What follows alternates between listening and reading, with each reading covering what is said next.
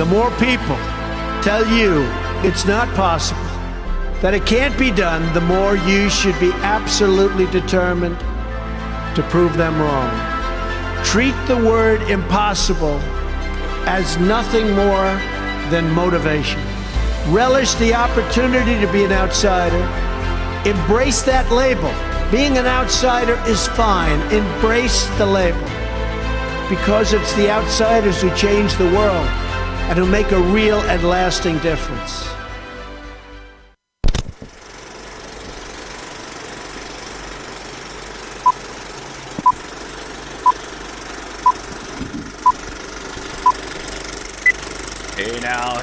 Hey now, ladies and gentlemen, welcome to a brand new edition of Over the Line. Adrian McLean, the first episode since election night. This is kind of a big deal. We have been MIA for, I guess, over a week because of various reasons. You know, we have personal issues or whatever we had to handle.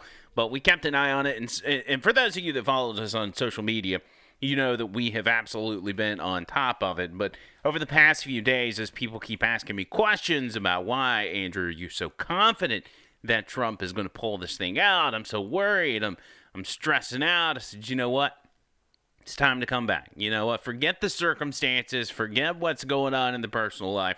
We got to get back on top of this thing. So that's exactly what we are going to do, because really there's no more important time than now to get the word out. I am very encouraged by the MAGA crowd and what they have done to keep this movement going and not just throw their hands up and say, you know what, we got screwed over, but there's nothing we can do about it. The forces that be are too powerful. The powers that be are too powerful, and there's nothing we can do. They didn't say that. And they didn't say that because Donald Trump instilled in people a will that allows them to finally fight back. You saw it in the Republican Party. We've talked about that numerous times. But he's also instilled that same fight into conservatives across this country. And I think that's one of the biggest takeaways I've seen since this election. Now, don't get me wrong. It's absolute chaos. It's insanity. And it's not what I expected. You know, my prediction was landslide Willie, but we got this. There's no real reason to worry. You want to go out. You want to be a part of this historic moment, but don't worry because this movement is way too large. And still to this day, it's the largest movement, the most energetic movement I've ever seen in the history of politics, ever. Ever. Bigger than Obama, bigger than anything. I've never seen anything like this.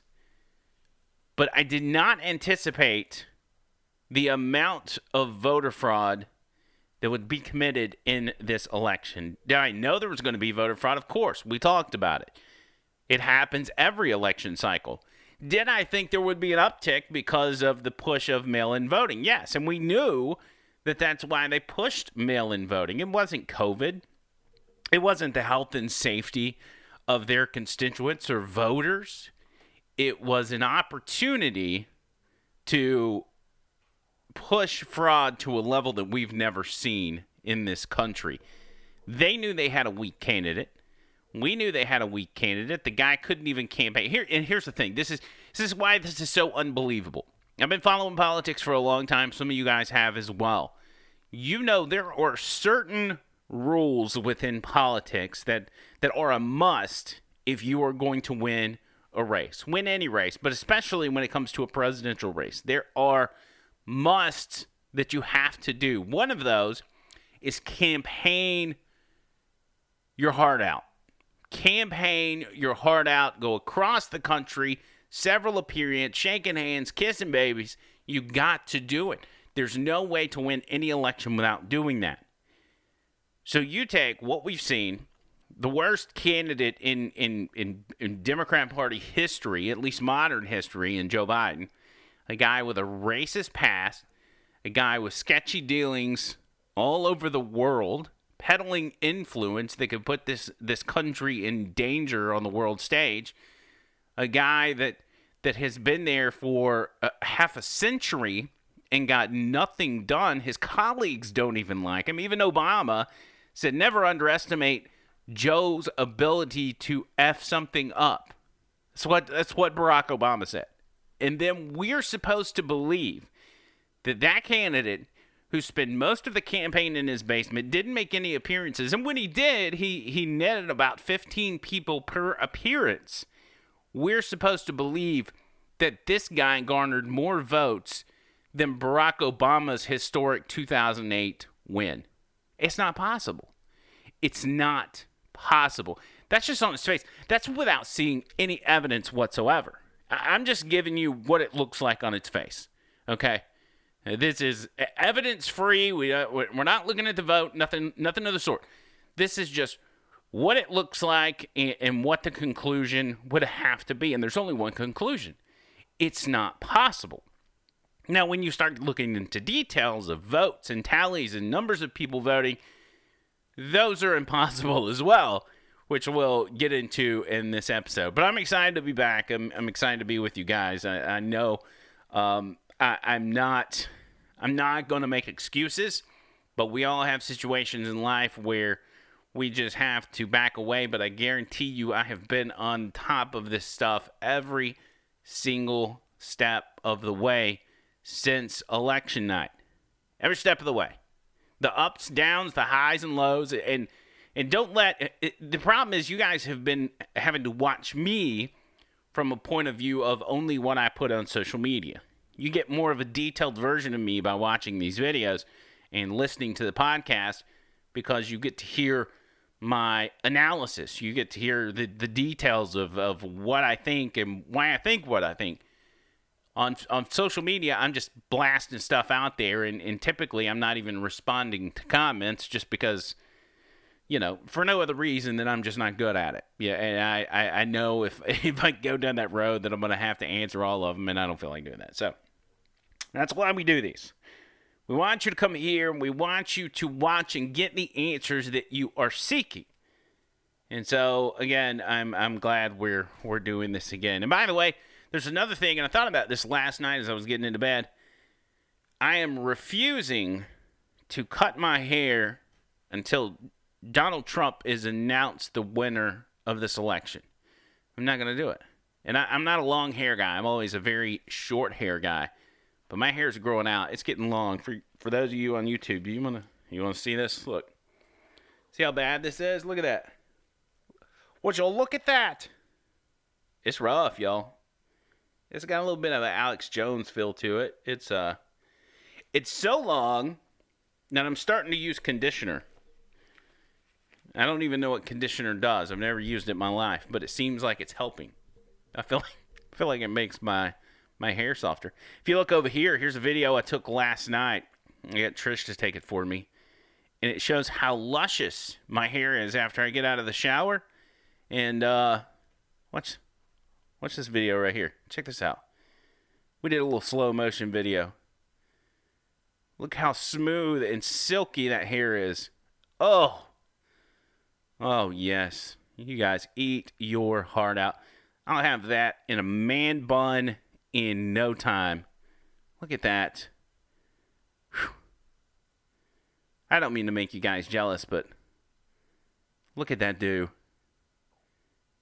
I put a lot of hard work into that, so that's I'm not cutting my hair until after the election, or until Donald Trump is announced president. So I may be rocking the man bun for the first time in my life, which I'm okay with.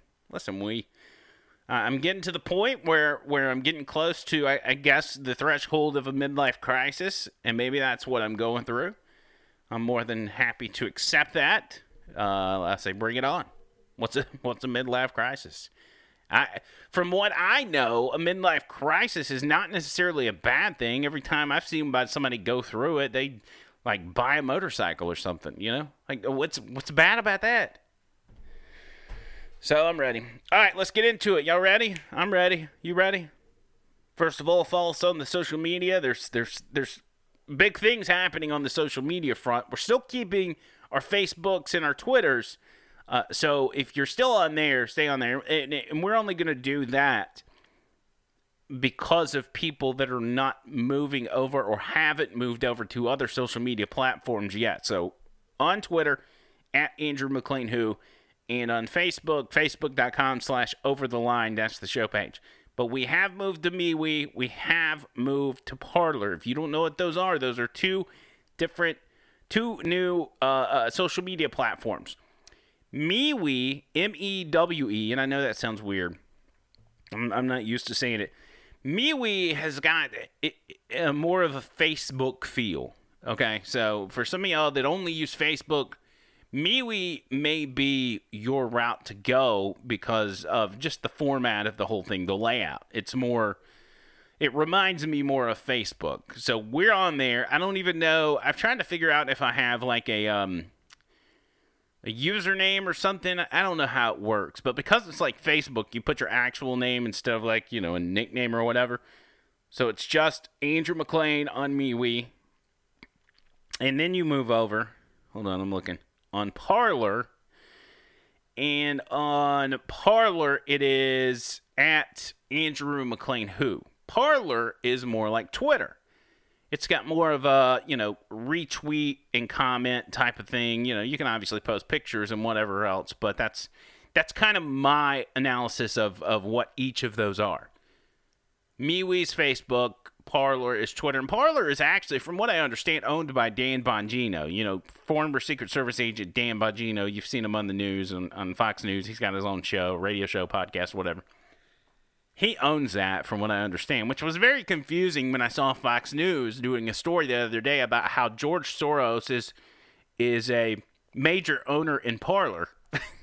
and then Dan Bongino had to come out on Parler and on Twitter and say, this is bullcrap. I own Parler. You think I would know if George Soros was a major stakeholder in my company? Nonetheless, Fox News has got their own problems, which we'll talk about maybe tomorrow or later in the week. I feel bad for them in a sense because I've got friends that work there, that work on air. They're not the people that are causing this problem per se. They are going to be collateral damage, but for some reason, the people at Fox News, whether it's being held over their head that they have to conduct themselves this way or what, they're shooting themselves in the foot big time, and their ratings are crashing. But like I said, we'll get into that. Let's get into the election itself. You ready? Let's go. Voter fraud. Voter fraud is popping up left and right. Up, down, left, right, east, west, north, south. Yet the media continues to tell you that there is no voter fraud. Front page of the New York Times just yesterday telling you there is no voter fraud. Let's see. I think I've got the front page of the New York Times here somewhere. Let's see. Yeah, just yesterday, Veterans Day. This is how they spent their Veterans Day. Front page, big bold letters on the top. Election officials nationwide find no fraud. None whatsoever. So you don't have to ask any more questions. There is no fraud. Zilch, whatever you call it. Zero fraud. Which strikes people like myself and some of you that are watching this video as odd because we're watching it happen day after day. And here's one thing I want you to remember is that as we see this voter fraud come out, a lot of these are instances that just average people are finding. Internet sleuths, people in the MAGA crowd that are doing their own research and finding this stuff out. It's not information we're getting from lawsuits that the Trump team has filed in these different states or any sort of official investigation. This is what we're doing. So imagine what they've got on top of that. But even what we have seen is an astounding amount of evidence of voter fraud, which would actually, what I would assume would fall in the category of widespread voter fraud. You got to pay attention to the left because they're big on playing on words. Their whole thing, and it's obvious because that's how they run their reporting. They want to be technically truthful, but they want to use certain words or phrases to frame a story a certain way. They want to frame it to where it leads you in the direction they want you to go. So they start off, with the exception of New York Times, who still says there's no fraud, N-O, none. They start off with there's no voter fraud. There's no such thing as voter fraud. It's a conspiracy. It's bullcrap. It's just something sore losers, come up with to make an excuse for why they lost. Then we moved on to there's no such thing as widespread voter fraud because they were presented with the evidence. It's like, well, here's the voter fraud you said didn't exist. Well, yeah, okay, there is voter fraud, but there's not widespread voter fraud that can swing an election. We're looking at razor-thin margins in states that will decide this election. And you're telling me, even if it is just a little bit of voter fraud, that it wouldn't matter? Give me a break. It's all over the place. So it's not going to be just a little bit of voter fraud here, a little bit of voter fraud there, but nonetheless, I'm going to explain it to you. I'm going to explain to you why you should be confident that voter fraud is going to be exposed on a massive scale. It's going to be exposed big time. There's things on the internet, videos and stuff that there's no way to confirm them whatsoever. There's nothing really you can do except, use your own judgment about one particular thing. A lot of stuff on Snapchat or TikTok or even Instagram. There's this one video, I think this came off of TikTok, and it seems to be what looks like a postal worker who is going through mail and finding ballots, I guess, that have been mailed in, and is pulling them out of the privacy sleeve, looking to see who voted, who the voter voted for, and then when they see it's Donald J. Trump, they take it and they rip it and just say, well, that one's not going to make it to the mail. Watch this guy right here. Again, cannot verify this whatsoever, but it does make you scratch your head. Bailouts, which means we get your votes and we separate them. So if some of these votes happen to say, like this one, Donald J. Dumb Trump, that one just don't make it towards the mail. That one just don't make it towards the mail. Rips it in half and then throws it behind him to say that one's not going to make it. Now, again, that's a short clip showing one guy ripping up one ballot. Looks like a legit ballot, but there's no way to verify that. Is there a way to possibly figure out who this guy is and then interrogate him? Yeah, maybe. But can you trust the people interrogating this guy? Probably not. So does it really matter? His face is covered up. You can't really tell where he's at. He seems to be in the back of a mail truck, maybe. But nonetheless, that's one that's probably not going to be resolved any time soon. Now,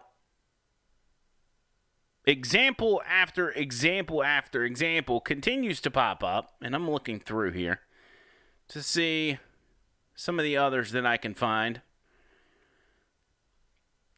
We have Laura Ingraham talking to a postal worker out of Nevada, giving information on what this is a female postal worker, what she has seen and she has heard at one of the post offices there in Nevada. They'll give you the details on this video.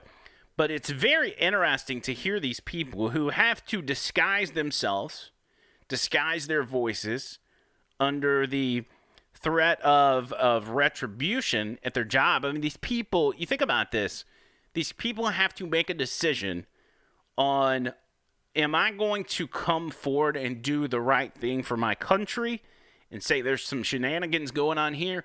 Or do I just keep quiet so I can keep my job and move on with my life? That's their two choices. Because if they blow the whistle, they're effectively saying, all right, I'm willing to lose my job. And chances are they will. Here's that clip from Laura Ingraham. With the shocking details.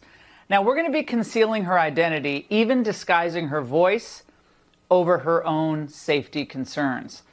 Thank you for joining us. You saw something suspicious, we're going to get right into it tonight, happening on the side of a Biden-Harris van in the parking lot of the polling station. Now, walk the audience through what happened. I went out to go for a walk on my break, and I probably had a 150, 175-foot stretch where I was walking. The Biden van was parked along this stretch, and I was walking to it, so about 150 feet I was walking, and I could see these people hand over what appeared to be white envelopes, just hand over onto this table. And as I got closer, the envelopes were being torn open. There were two people dropping the envelopes and two people ripping them open and turning and facing the van and drawing on them or marking them. And as I got closer, as I was walking, they would put things down and pick more paper up and mark on the van and then put it down and pick some more up. And as I got closer, I thought, those are ballots. And I didn't, I was in my polling uniform, basically. And as I walked by, I looked and I thought, those are ballots. And it kind of was an odd, like, what are they doing? There were 4 total people, but only 2 were marking and opening the envelopes and the paper. And as it took about a 6-minute walk to walk this parking lot, and I did it. I just walked my entire lunch hour. And so I came around a second time, and they're still opening and marking the ballots. But you didn't say anything? You didn't say anything when you first saw it? I mean, how close are you to be able to see a ballot? Well, as I was walking towards them, I was, like... So there's the end of that clip. That's all I've got on that front. But here is one of many examples of a postal worker, this time in Nevada, saying, hey, I saw this shady business going on where people who have no right to have access to these ballots are not only handling the ballots, but they're busting them open and they're writing on them or filling them out or something. So I've got to tell somebody about this, and that's exactly what they're doing. Now, these people, it's really, I said it's about their job. It's more than their job. I mean, it's their livelihood. You're dealing with people that are dangerous people and people that have shown you that they will, in fact, do anything for power. The democracy be damned. The election be damned. They do not care about anything but power, and they will destroy anything that is in their way. I believe these people understand that when they come forward, and really what that does is that makes them true patriots. There are so many of these people out here. Kayleigh McEnany was on with Sean Hannity talking about this very issue, saying, hey, I've got stacks of sworn affidavits that we are going to be filing in court, in particular in Pennsylvania. And these affidavits, keep in mind, when somebody signs those, it's their sworn testimony that they saw, witnessed, or was involved in X, Y, and Z. So these are sworn affidavits of people saying, I saw voter fraud right before my eyes. If they put that out there, if they sign that paper, and it is found to be false, that they fabricated that story, they could, in fact, go to prison. It's a crime to swear out an affidavit if it is, in fact, untrue. So why would so many people be doing it under that kind of threat, especially when they know the people they are going up against? Here is Kayleigh McEnany on Sean Hannity talking about that very thing. Listen to this. That's right. I did, Sean. We keep hearing the drumbeat of where is the evidence. Right here, Sean. 234 pages of sworn affidavits. These are real people, real allegation, signed with notaries who are alleging the following, among other contentions. They are alleging, this is one county, Wayne County, Michigan. They are saying that there was a batch of ballots where 60% had the same signature. They are saying that 35 ballots had no voter record, but they were counted anyway, that 50 ballots were run multiple times through a tabulation machine, that one woman said her son was deceased, but nevertheless somehow voted. These are one of many, many allegations in one county, in a county no less, where our poll watchers were in many cases threatened with racial harassment. They were pushed out of the way, and Democrat challengers were handing out documents how to distract GOP challengers. These are real, and anyone who cares about transparency and the integrity of the system should want this to pursue to the discovery phase. They don't care about transparency. They don't care about the truth. They know exactly what they did, and they're going to do everything they can to protect it. Now, what I'm doing here is I'm explaining to you why I'm so confident about this. Because, again, I've been asked this question 100 times. Why are you so confident? Where'd you get this info? Where'd you get that info? It's why we do the show. If I explained to you guys everything on social media, then y'all probably wouldn't watch this, and then I'd just be wasting my time. I don't want to do that. So there's a lot of moving parts when it comes down to this. A lot of moving parts. We keep seeing more things like this. In Pennsylvania, 100,000 ballots, tens of thousands of ballots in Pennsylvania returned earlier than their sent date. What is this tomfoolery on this website? What are they doing? They got my thing blurred out. I guess they want me to buy a subscription. Tens of thousands of ballots in Pennsylvania returned to be counted, right? Returned to the polling location to be counted before the date that they were sent out, which shows that they were fraudulent. They were bussed in by somebody. They just made a misstep and happened to bring them in maybe just a day or two early.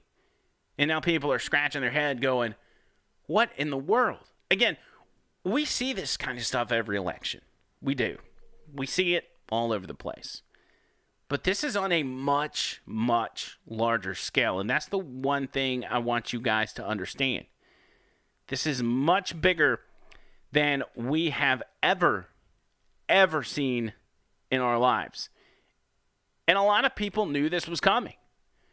A lot of people called it. Jim Jordan, for one. Back in August, what was it? August 24th, 2020. In one of the congressional hearings, they were talking about mail-in voting. He predicted it to a T. Here's what Jim Jordan said on this very issue. Y'all know what this is about. This is about these guys wanting chaos and confusion because I think they know this. I think they know on election night President Trump's going to win. They know on election day, the vote count on election day, President Trump's going to win. And they want to keep counting. 6 weeks, 4 weeks, Iowa caucus, whenever. I don't know when they decided that one. I still don't know if they've declared a winner. I don't know if it was Bernie or Biden or whoever was running then. That's what they want. He said on election day, they're going to realize that Trump had an overwhelming amount of support. In this case, 7, 8, 9 million more people voting for him than voted for him in 2016. So they have to keep shipping in more ballots and more ballots. Why do you think they stopped in the middle of the night? Why do you think that something that's never happened before, where precincts just stop counting in the middle of the night on election night and say, we're just going to start doing it tomorrow. And then 3, 4 o'clock in the morning, they resume counting when everybody's gone home, especially the Republican poll watchers. They resume counting when nobody's there because nobody knew they were starting back up. Why do you think that is? It was the plan all along. Hey, we don't want to make it look unbelievable Like, we don't want, like, imagine if Joe Biden got 72 million votes. Like, nobody's going to believe that. Nobody's going to believe that he blew Barack Obama's 2008 record out of the water, right? So we don't want to do that. But what we'll do is we'll just see how many votes Trump gets, and then we'll just kind of keep pulling them in until we can just make sure he's a little bit over Trump.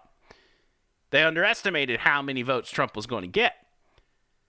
So they ended up putting themselves in a position where they had to have Joe Biden beating Barack Obama's 2008 landslide. Just think about it. It's common sense. I've talked to so many people that are still to this day Obama fans. They still like Barack Obama. They may not all think he was the best president ever, but they liked him. They thought his presidency was historic and whatever. And whether we disagree on that or what, it's whatever. But what we do agree on is that none of us believe that Joe Biden, the worst Democrat candidate in modern history, got that many more votes than Obama in 2008. Nobody believes it. It's a lie. It's absolutely a lie. The Democrats know it's a lie. Republicans know it's a lie. Even the people that are celebrating Joe Biden's victory, they know it's a lie. That's why they're pushing so hard to throw out constitutional norms of giving the president his due process to go and double check these votes and saying, hey, hurry up and hand the keys over to the White House. Let's get this going. This is crazy. We're living in desperate times. We got COVID to deal with. We got international issues to deal with. We need to make sure Joe Biden's ready. Get him in the White House. Remove Trump immediately. They want that done. It's much like in a football game. When a first down is made by a team on offense, they make the first down, but as the announcers up in the booth are replaying it, it is clear he didn't make the first down. The players on the field, on the offense, they know, hey, I don't think we made this first down either. But what they do is they hurry up, run back to the line of scrimmage, and hurry up and try to snap the ball. Because once they snap the ball, the referees cannot review the previous play. Once the ball's snapped and the play is conducted, the referees can't say, we're going to wipe that out. We're going to go back to the last one and review the play and see if you actually got the first down. They can't do that. Just like Joe Biden getting the keys to the White House and getting settled in, getting his transition team together and everything being swapped over, once the fraud is exposed, it's like, well, it's too late. Just worry about it in 4 years. That's the plan. That's why they're in such a panic. That's why they're in such a hurry. As far as Fox News goes, I can't really explain why they're doing what they're doing. Doesn't make a lot of sense to me. They've got to know that they're shooting themselves in the foot, but there's something about this election, whether they're involved in the fraud or what, that they're willing to push Joe Biden. They're willing to hurry up, get back to the line of scrimmage, and run that next play because they don't want the previous play reviewed. And I don't understand why. The only reasonable explanation is they think they can be more successful in the ratings, which up until a week ago, they were doing great. They were blowing everybody out. What else is there to gain? Maybe they're bored with covering this president. Maybe they want to get back to the defensive side of politics. Or, I'm sorry, the offensive side of politics where they get to attack the president on a regular basis. Where they get to take shots at the left because the left is in power in the White House. Maybe that's what they want. Maybe they miss that nostalgia of the Obama years. I don't know. But it doesn't make sense. I saw this clip just a day or two ago where, gosh, I can't think of these names half the time, but it's the chick that's on with, it's John Roberts and Sandra Smith, I believe is who this is. And it's not John Roberts, it's the other guy, Trey Smith, maybe. I can't remember their names. But he's interviewing two people talking about the Joe Biden victory, and one of the guests is saying, hey, Joe Biden hasn't won this thing. And there's a clip of Sandra Smith in the background. She doesn't realize she's on camera, and she's making faces like, we've already called it. This race is over. Oh, why would she say that? Watch it right here for you on YouTube. Those of you on the audio podcast, you can you'll be able to hear this as well. Over whoever is decided to be the president. Remember, just because CNN says, or even Fox News says that somebody's president, doesn't make them president. So I think everybody wants to know that this was done properly and legally. What is happening? Like, Trace, we've called it. And I think we have to look into every one of these concerns. Yeah, and I think... What is happening, Trace? We've already called it. How dare her question our call? The media does not decide who wins an election. That's been a misconception for decades. Everybody just kind of went with what the media said over the years because the media actually used to be the standard. Not that they officially decided, but people just took their word on it. That was back in the day where they weren't completely dishonest. Now they are completely dishonest. And they're not to be trusted. And they expect us to say, okay, well, I guess since you said it, that's it. The election's over. We can stop fighting now. This is the same mainstream media that tried to cram down our throats that Trump will lose in 2016. That the Trump team colluded with Russia. That the election had been hacked, had been interfered with. That Jussie Smollett was the victim of a hate crime. That Bubba Wallace had a noose placed in his NASCAR garage because of the color of his skin. Because of Nicholas Sandman, the Covington kid, we were told was harassing a Native American that was peacefully protesting in Washington, D.C. The same media that joined with many other radicals in calling for defunding the police. The same media that said those protests and those riots were mostly peaceful. The same media that told us impeachment was the only answer. Now they want to tell us who the winner of the election is? I don't think so. But not today. You've had your time. It's over.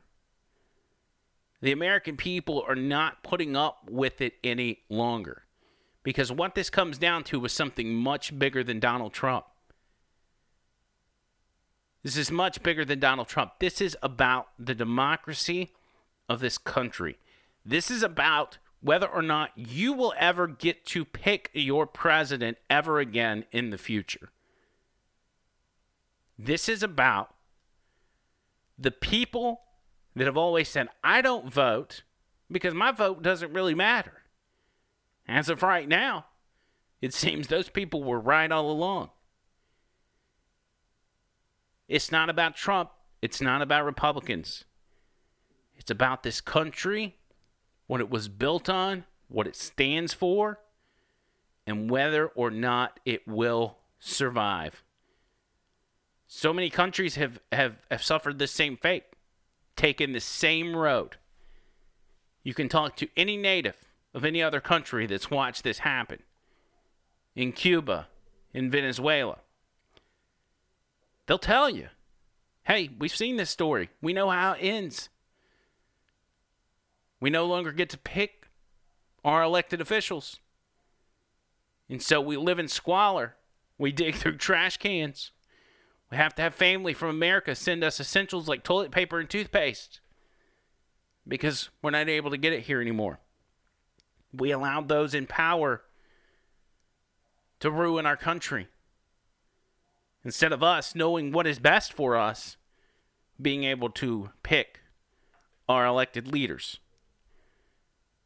Let me move back over to the voter fraud real quick on the mail front. You heard the lady talking to Laura Ingraham, one of the whistleblowers, one of many. But the first one, the original one, and the one that's getting the most attention is a guy that approached James O'Keefe. And this guy's name is Robert, where is his name? Hold on, and I'll find it. Well, I can't find it, but it'll play it in this video. So this guy reaches out to Project Veritas and says, "Hey, I hear my," I think it's Richard Hopkins, by the way. He says, "I heard my superiors talking about backdating ballots that came in late that would, by law have to be thrown out, telling them to backdate them and go ahead and count them. Completely illegal acts that could completely sway an election." This is how it started. James O'Keefe gets in touch with this guy and talks to him via phone. They obviously have some sort of cameraman following him around while he talks to James O'Keefe. I guess just for the optics. I mean, it just seems to be something to make the video better. I'm not real sure why they did that. But here is Hopkins and James O'Keefe in their first interaction. The postal inspector contacted you today in Pennsylvania? Yes. What did they say to you? They asked me the same questions you asked me yesterday about what I'd seen and what I'd heard, and we're asking if I had any more information or whatnot. You witnessed your supervisor backdating a ballot to November 3rd? I did not witness them backdating it. I witnessed them talking about backdating. What did you hear them say? They were talking about how the day before, which was the 4th, they had postdated all but one of the ballots that were picked up as the 3rd, but they had one that they made a mistake and postmarked it the 4th. You heard Robert Weisenbacher say this to Daryl, or Daryl say it? How did you hear it? Robert was saying it to Daryl. Robert was saying it to Daryl.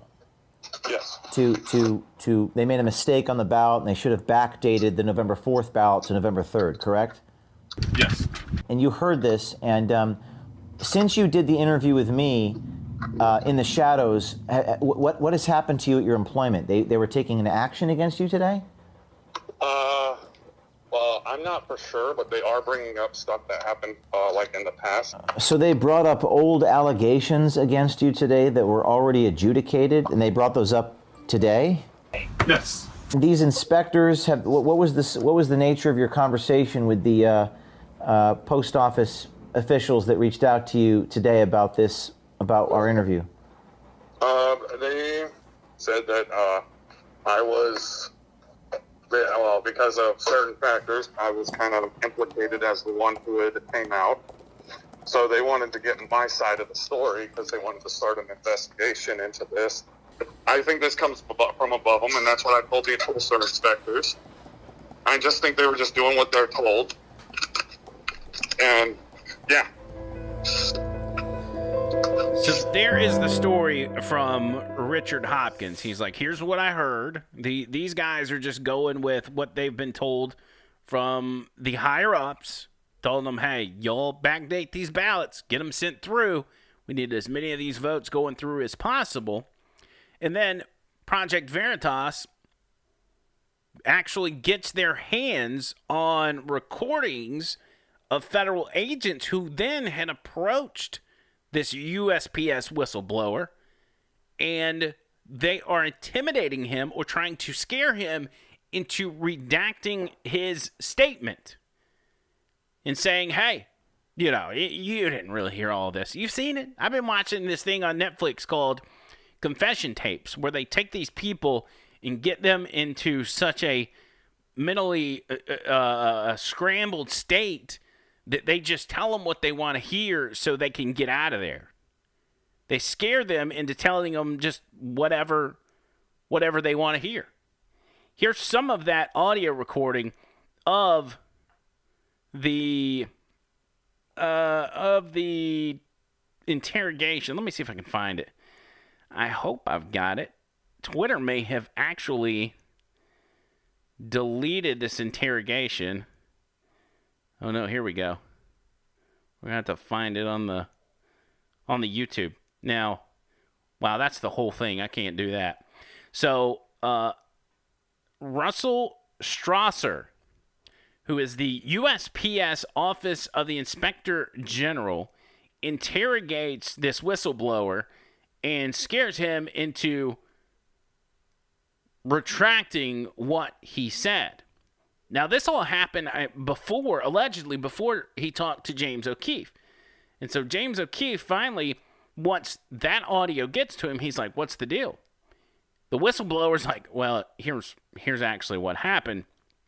They were trying to scare the crap out of me, so I didn't really tell them it was false, but they sort of painted it that way. Here's the interview where O'Keefe is talking to the whistleblower about that very issue. They were grilling the hell out of me.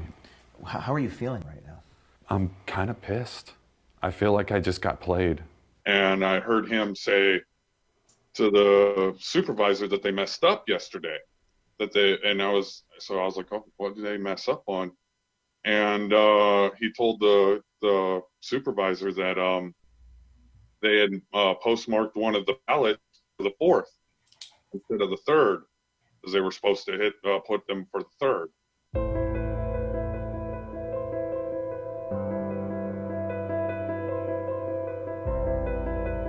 And so let me make good on that promise right away. Okay, this storm is getting crazy, right? Now, for those of you listening to the audio version of this now has cut to the audio tapes of the interrogation from Russell Strasser, who is the USPS Office of the Inspector General, and he is interviewing the whistleblower at this point. And it's out of a lot of people's control. And so the reason they called me in is to try to harness that storm, try to reel it back in before it gets really crazy. Okay? I understand. Because we have senators involved, we have the Department of Justice involved, we have Trump's lawyers team's gotten a hold of me. I'm not, well, I am actually. I am trying to twist you a little bit, because in that, believe it or not, your mind will kick in. Okay. We like to control our mind, and when we do that, we can convince ourselves of a memory. But when you're under a little bit of stress, which is what I'm doing to you purposely, your mind can be a little bit clearer. And we're going to do a different exercise, too, to make your mind a little bit clearer. Okay? Good to go. So, but this is all on purpose. Roger. I'm not scaring you, but I am scaring you here. It seems like they were trying to make me distrust y'all. And he says, I'm not scaring you, but I am scaring you. I'm going to put some stress on you, and it'll help you think more clearly and remember it better. In other words, you're going to be in some deep duty if you don't tell me what I want to hear. At the same time, it kind of affected, but at the same time, I was like, nah, these guys have had my back since the get-go. So that's why I continued. Do you think these federal agents have your back? At this point, no. Hell Do you no. think these federal agents are really interested in investigating fraud? Honestly, I don't think they are. And in fact, you heard Weisenberg tell a supervisor they were backdating the ballots to make it appear they'd been collected on November 3rd. You still stand by that? Yeah. Yes. And this is what's amazing. In the audio tapes, the investigator says, hey, listen, we got a lot at stake here. We got senators involved, the DOJ's involved, like, we got a lot of high-profile people that this is going to affect, and that's why we need you to kind of go back on what you've been saying on this stuff, because we're trying to keep it down low, cuh. We need you to keep it quiet, if you could. Now, the Washington Post and the media, and the Washington Post in particular, has gone into overdrive as far as covering up this. The fact that this whistleblower is still saying, hey, my statements are true. I witnessed this backdating. I witnessed them talking about this backdating. The media has gone into overdrive as far as covering it up and saying, hey, it's all false allegations. Don't believe it. It's probably Russia propaganda. Don't listen to them. Here's one of the Washington Post writers on CNN with Anderson Cooper. On Monday, at the end of which he made sworn statements recanting the allegations he made. Speaking with sources today, you know, the kinds of words they used for me to describe that conversation was overly embellished or totally made up.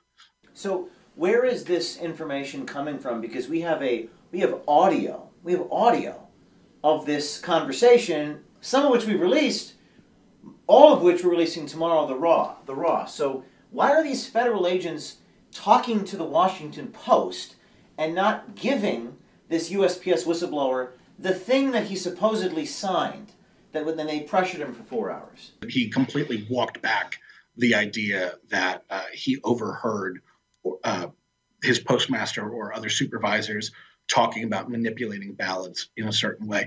I should mention that Mr. Hopkins this evening, with Project Veritas, a right-wing group that has tried to run sting operations against credible journalists. Run sting operations against credible journalists. You know what the difference between Project Veritas and these alleged real journalists are? The real journalists, they just write things down on paper and post them on a website. Project Veritas provides you with audio and video of their reporting on everything. Everything. The other journalists, you just got to take their word that what they're writing is true. And catch them in errors. Credible journalists. We have evidence. We have recordings of what the federal agents said and did. You have no recordings. You have no evidence, Mr. Bogage. You have nothing. You have no documents. You have no evidence. You have no signed documents. We do have a signed affidavit. We do have the federal agents recording it on tape saying that we're trying to, quote, scare you and, quote, twist you a little bit. You have nothing but your credibility. Project Veritas has never lost a lawsuit. You've settled on lawsuits, many times. Has put out a video where Mr. Hopkins denies denying the allegations. But we also know through credible sources. He did the exact opposite. Okay, but we haven't seen any documents. We haven't seen any audio. And we do have Richard now on tape again doubling down. So when you say credible sources, who are these sources? Are they sock puppets? And tell me again, why should I presume credibility of a source inside the federal government which would leak to you, but not under the law required by law, give the document that this man supposedly signed to the man who signed it? Why are they presumed prima facie credible? Why are we supposed to believe your sources and not our own lying eyes, Richard on the video doubling down, losing his job because he believes in what he saw and he's willing to risk his life and his job? He's a Marine, he's a veteran, he has a family, and he's out on a limb. And we're supposed to believe your credible sources. We can't see them, we can't hear them, we know nothing. Except we're supposed to believe what you tell us. Well, I don't believe it for a second. No, it's absolutely sickening when you think about it. And this is another point, is the fact that this guy, he is a veteran, he's a Marine. He did, in fact, lose his job because of this. James O'Keefe and I guess others then started a GoFundMe page to help this guy feed his family and pay his bills. Take a wild guess what GoFundMe did. Correct. They took down the page and sent all the donations back to the donators. So he could not receive any money whatsoever. This is all coordinated. And this is why this is such a big deal, and this is not an easy fight. Because you are going toe-to-toe right now with some of the biggest, strongest powers in this country. People that have been building power for decades. A machine that up to this point has never been stopped. Always gotten their way. And we're at a point in this country's history where the people are finally standing up and saying no more. No more of you running our lives. No more of you picking our elected officials. Just look at how we got here in this election cycle. Democrats didn't even get to pick their own nominee. They didn't get to pick who they wanted to run against Donald Trump. The DNC felt they knew better than their own voters and handpicked Joe Biden. They did the same thing in 2016 with Hillary. So the DNC, if you want to pick your candidate and not let the people vote, that's fine. But as far as everybody in this country, as far as us, we're not going to let you pick our president. It is not going to happen. So that's the fight Project Veritas has right now. And actually, James O'Keefe released what he found was a burner account for this FBI agent. Let's see, he posted it on Instagram, and just seeing what this guy says on his burner account, it is at Titans fan Jeff. This is on Twitter. Russell Strausser. Some of his most recent tweets back to October 15th up until November 6th. He says, for your plans tonight, do not watch Trump's town hall. Not even for the whatever that says. All he cares about is ratings. Don't give them to him. Otherwise, for the next 19 days, he'll talk about how his ratings were better than Biden's in place of answering real questions. November 3rd, Election Day. Break of dawn, heading out to vote. Deep breaths. It will most likely be a long day.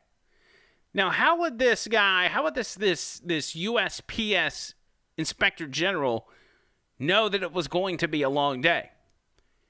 It's an interesting tweet.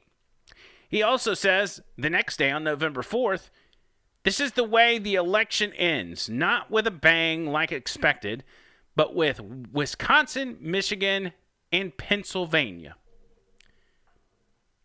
Saying that they would then be called for Joe Biden. That's how it ends. That's ironic because that's the way the way the media portrayed it to the country. That it went in that order. Wisconsin, then Michigan, then Pennsylvania, and Joe's been declared president-elect. How does he know that? On November 6th, he tweeted, this election has been a ride. Everyone said be patient. Everyone said the initial in-person vote counts would be a red mirage. Everyone said the slower counted mail-ins would lean heavy blue. But boy, is it satisfying to watch Biden close the Georgia and Pennsylvania gap. Of course it's satisfying. You put in a lot of hard work to make sure that happened. And then also on November 6th, Stacey Abrams, y'all. Stacey Abrams. Hashtag She Is America.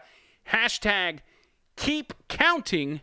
Hashtag Georgia on my mind. That is the Twitter of the investigator hammering this USPS whistleblower, claiming he said to him that he made up these allegations. That's what we're dealing with. Again, the fraud's right in front of your eyes. If you watched, I know we're anti-Fox News right now, but if you decided to watch Tucker Carlson last night, Tucker started his show by listing off people that he himself, his show, had verified as voting in this election, but in fact have been dead for months and even years, and even in some case decades.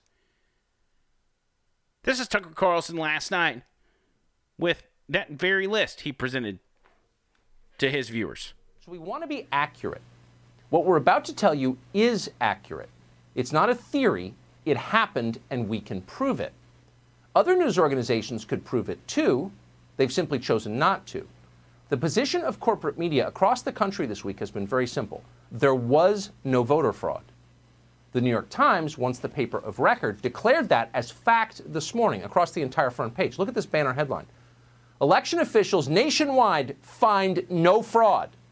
No fraud, none. End of story. Move on and listen to Kamala. You're hearing virtually the same thing from everyone in the media. Everyone. At CNN, the anchors have been repeating the approved message for days. They say it with a kind of brittle intensity that suggests precisely because they don't really believe what they're saying, you absolutely must believe it. Shut up and accept the verdict, America. Sources tell CNN that top aides are suggesting that the defeated President Trump, hold rallies to drum up bogus conspiracies about election fraud. The GOP keeps spreading completely unsubstantiated claims of voter fraud. The Attorney General now telling federal prosecutors to look into those unsubstantiated claims of voter fraud. There is no evidence of widespread voter fraud, no evidence of widespread flaws in the mail-in voting process. Bogus conspiracy theories, completely unsubstantiated claims of voter fraud. They say it again and again, but what exactly are they talking about? They won't tell you, so we're going to tell you. Right now, fewer than 15,000 votes separate Donald Trump from Joe Biden in the state of Georgia. It's close enough that it's worth getting specific about what happened there. And Georgia's Secretary of State has now confirmed there will be a hand recount of all votes cast in Georgia. Among those votes, auditors will find a ballot cast by a woman called Deborah Jean Christensen. It'd be hard to find anyone who's got a bad word to say about Deborah Jean Christensen. She was well known in her community for years as a bird watcher, an avid gardener, a committed fan of the Georgia Bulldogs. Those who knew her were sad when she died last May, and they might be surprised to learn that even after her death, Deborah Jean Christensen still managed to register to vote and then cast a ballot, presumably for Joe Biden. In some ways, it's an inspiring story, the triumph of voting over death. And no one quite embodies that story like James Blaylock of Covington, Georgia. Mr. Blaylock was a mailman for 33 years until he passed away in 2006. 14 years later, according to state records, he was still mailing things. James Blaylock cast a ballot in last week's election. How did he do that? It might be worth asking the New York Times. Maybe James Blaylock was just one of those extraordinary mail carriers. Neither rain, nor snow, nor gloom of night, nor even death itself could keep him from the mail. In his case, maybe voting from the grave wasn't really fraud, it was just commitment. Okay, but what about Linda Kessler of Nicholson, Georgia? Linda Kessler died in 2003. 17 years later, she was still voting in presidential elections. Edward Swinott of Trenton, Georgia, spent his life working construction and teaching school. In his spare time, he loved bluegrass music. According to those who knew him, he played multiple instruments and enjoyed jam sessions. When he died 5 years ago at the age of 82, it seemed like he was gone from this world for good. But no, last week he voted for president. And he wasn't the only one. On your screen right now, you will see the names of other deceased voters. Every one of them played a role in last week's presidential election. As of tonight, there aren't enough of them to alter the outcome. That could change as we learn more. But for the moment, the point is they exist. They are dead, but they voted anyway. So there is Tucker Carlson and their investigations into people, and as I'm watching this, he's still putting people on the screen, a lengthy list of people that just voted in the state of Georgia that are dead. I mean, that are dead. 2003, 2006. Here's one for 1987. They passed away. 2003, 2004, 2009. These aren't just kind of dead people. These are really dead people. They've been dead for a while. God bless their soul. That's a problem. The voter rolls being inaccurate and having dead people on the rolls is one thing. The voter rolls being inaccurate because people have moved or become felons or a plethora of reasons is one thing. But for you to actually receive back ballots that are filled out and signed by those people that are dead, have moved, are felons, or whatever, that is the problem. That's why we're in the situation we're in. Again, that's Tucker's team. That's what they found. That has nothing to do with the team of lawyers in the Trump team with what they have found. As of right now, the president is tweeting out about the Dominion systems that they used for the voting machines. There have been reports after reports of malfunctions, after settings being reduced to allow more ballots through, people feeding the same ballot through a machine multiple times so it can be counted over and over? This tweet is a report about Dominion deleting 2.7 million Trump votes nationwide. Data analysis finds 221,000 Pennsylvania votes switched from President Trump to Joe Biden. 941,000 Trump votes deleted. States using Dominion voting systems switched 435,000 votes from Trump to Biden. That is a report from Chanel Ryan at OANN, One America News Network. One America News, Newsmax, America's Voice. These news agencies have a real opportunity right now. They have an opportunity to bust this thing wide open and be hailed heroes for years to come. If they stick with it, and they make sure the powers that be do not get away with this. We'll talk more about the Dominion stuff tomorrow because that's an entire show in itself and it's too much to handle. But here, this is what I want to show you. This is the question that has been asked of me over and over and over. Because what I did, I went on social media yesterday morning, and I said, here is your official count for President of the United States. Here is the official electoral scorecard. As of right now, Donald Trump has 235 electoral votes. Joe Biden has 226. Now, if you're buying what the media tells you, you would think Joe Biden has 290 and that Donald Trump's got like 217. But that's not accurate. That is the media that has lied to you over the past 4 years still lying to you. Why would you think the media who has lied to you about collusion, impeachment, high school kids, everything under the sun they've lied to you about over the past 4 years, why do you think they would all of a sudden stop lying during the election? I beg of you, do not believe the media when they tell you who won this election. The Constitution and the media could not be further apart. They have nothing to do with each other. The only tie they have is the Constitution says the media has the freedom to do what they want to do this garbage.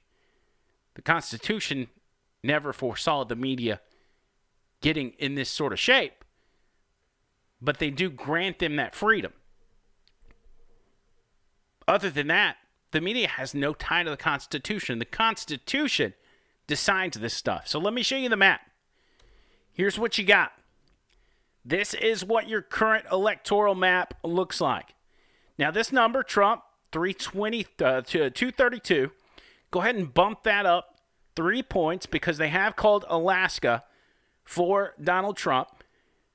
You can go ahead and say when NBC or CNN or somebody like that calls something for Trump, it's pretty much a done deal because they're not going to call a state for him if they don't have to. 235 to 226. Here is why that is the current score. There is no winner in Georgia. There is no winner in Pennsylvania. There's no winner in Michigan, no winner in Wisconsin, no winner in Nevada, and no winner in Arizona. The media has called this, and this all for Joe Biden, and they refuse to call Georgia. That's why they're telling you Joe Biden has 290. It is simply a lie. Joe Biden standing on a stage with a backdrop that says office of the president-elect. That's completely made up. That's not a thing. There's no such thing as office of the president-elect. It's all theatrics. It's all made up. It's make-believe. There's no winner. The election isn't over. There is litigation in every one of these states. There are investigations in every one of these states. There are recounts in most of these states. So for Joe Biden to declare himself the winner, especially after during the first debate, when he was asked by Chris Wallace, will you wait until the election is certified before declaring victory? Joe Biden's answer was, yes, I will. He is now declaring himself the winner. It's all a charade.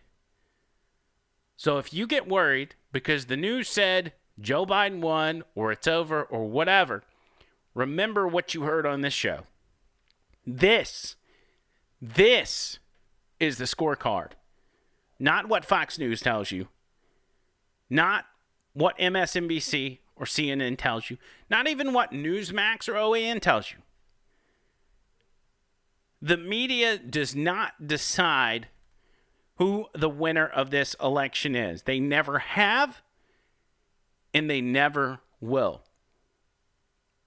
For a lot of you guys, I don't blame you for getting freaked out when you see the media call this, because in the past, it was just kind of the standard, as I said earlier. And a lot of you guys have lives to live where you can't consume yourself with politics, so you don't know exactly what's going on. You just know you like Trump or whatever, and that you voted for him and you hope he wins. You don't really know. You may be new to politics, or you may have just been out of it for a while, and you don't really know how this process works. You're trying to learn as you go. Well, that's why I'm trying to teach you how this process works. The media decides nothing. The media has zero say-so, zero involvement. This is about the courts, this is about the states, and this is about the Constitution. That is it. Nobody else decides. Tomorrow, we'll talk about Dominion voting systems and why that in itself may very well flip this election on its head. Share this video, subscribe on YouTube, hit the notification bell, follow us on Apple Podcasts, Spotify, all the social media platforms, MeWe, Parler, Facebook, Twitter. It's all there. You can keep up with us every time a new episode drops. Until next time, see you, cool.